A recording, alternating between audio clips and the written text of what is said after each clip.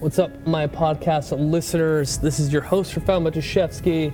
I am sorry that it's dark on video if you're watching this, but I told myself that, this morning when I drive in, I'm going to film a podcast, but,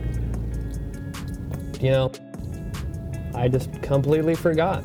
And here we are, you watching me in the dark, and hopefully I get onto a street that's a little bit brighter so then you can see my friggin' face. Anyway,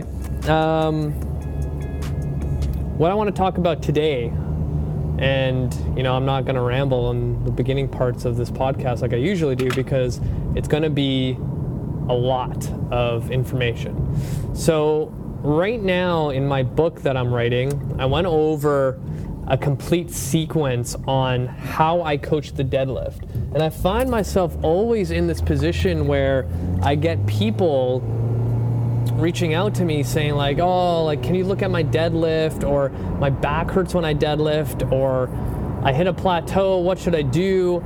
And I always get people to send me videos, and a lot of times it's just small little things that go a long way.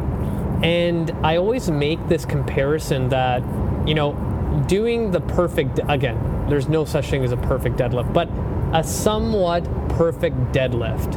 It's almost like you going to the driving range or golfing and you hit that fucking ball for the first time where it just feels perfect. Your follow through was good. The ball, when you hit it, it made a perfect ping sound.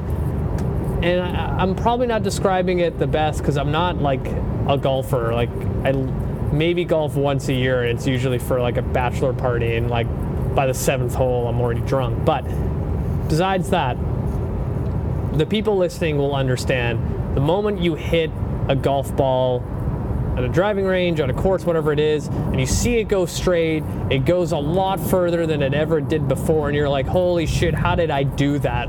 But that feeling, you're like, damn, that was a really good drive. And doing a deadlift is literally the same thing, because when I take the time with a patient or client, it's usually in the rehab setting where someone comes in, they're like, oh, it hurts every time I deadlift, and I just go over a few things, and they end up understanding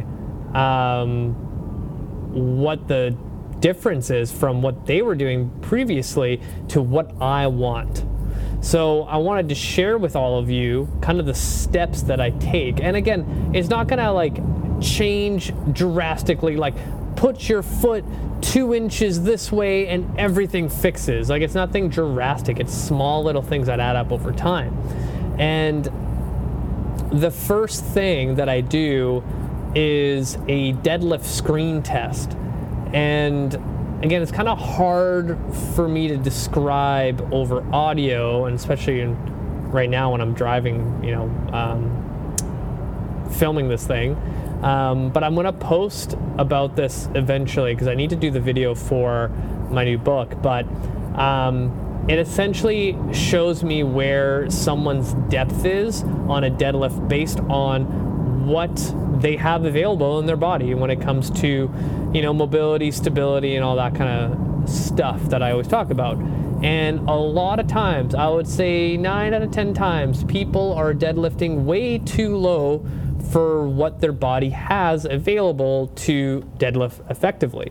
So off the bat, everyone listening that has trouble deadlifting at this point because of pain or soreness in their low back, number one is elevate your deadlift.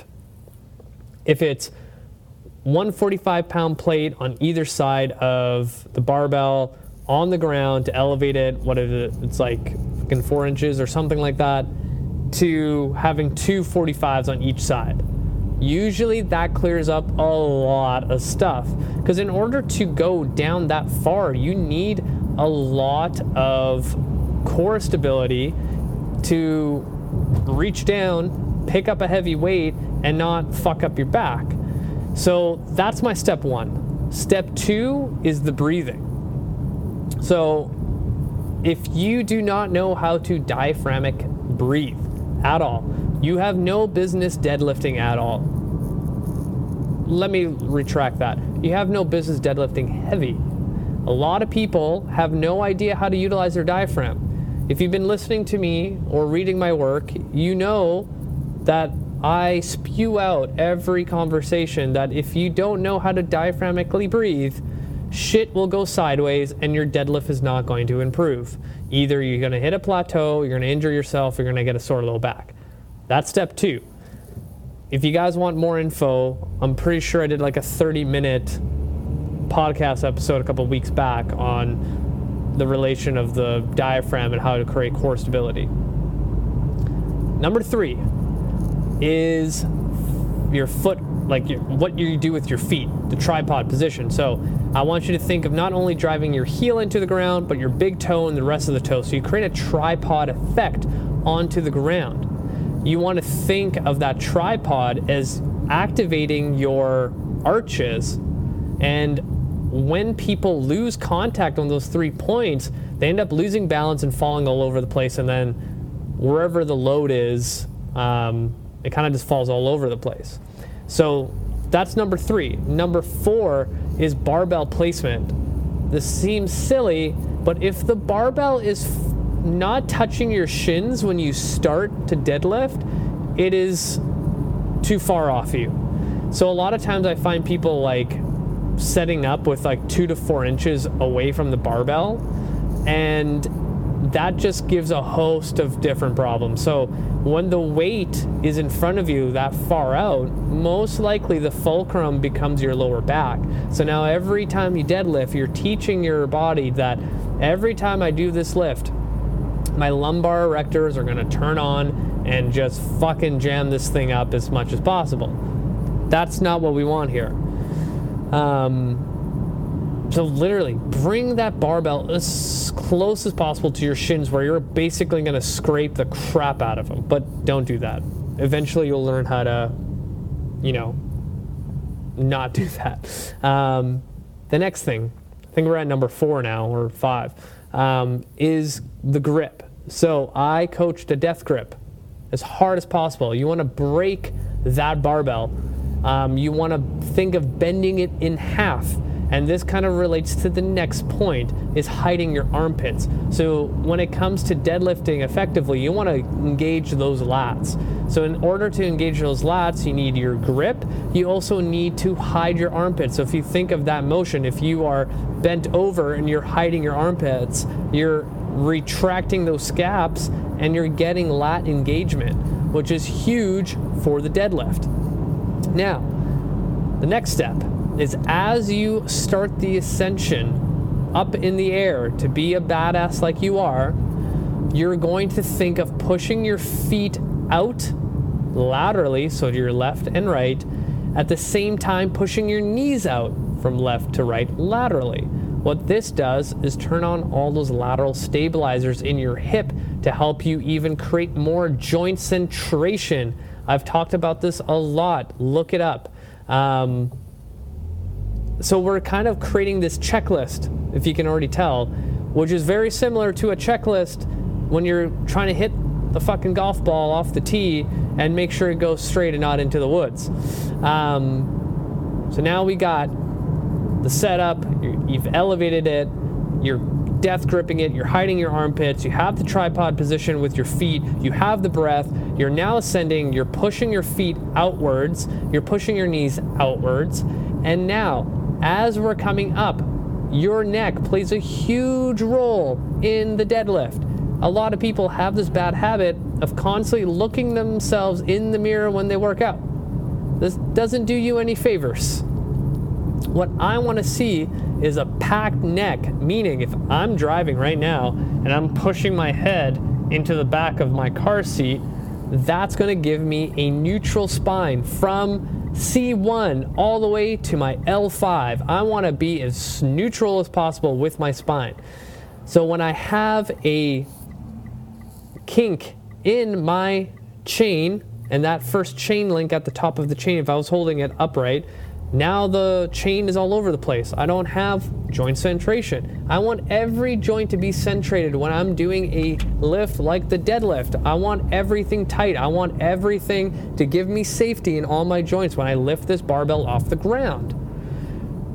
Because when the neck hyperextends, looks up like this, the low back likes to copy it. So it's kind of like, brother-sister relationship, the older brother is the neck and the little sister or little brother is the low back, and younger siblings always likes to copy the older sibling. So don't let the older sibling dictate how this deadlift's gonna look. So everything's neutral. We're driving up, we're exhaling hard at the top. At the top, I want you to lock out. I don't want you to think, I'm just gonna squeeze my glutes. I want you to think of squeezing your glutes and pulling your kneecaps towards the ceiling. What this does is ensures that you don't go into hyperextension with the lumbar spine. I find a lot of people when they're like, I need to lock out at the top, my hips have to attack the bar. They end up hyperextending their lumbar spine and they end up like pushing the barbell forward. But if you think of, I'm gonna squeeze my glutes at the top of the lift and then also pull my kneecaps, so now my quads are engaged, it helps me to ensure I don't hyperextend. And then the descension on the way down is pretty self-explanatory. Put the weight down the same way you picked it up.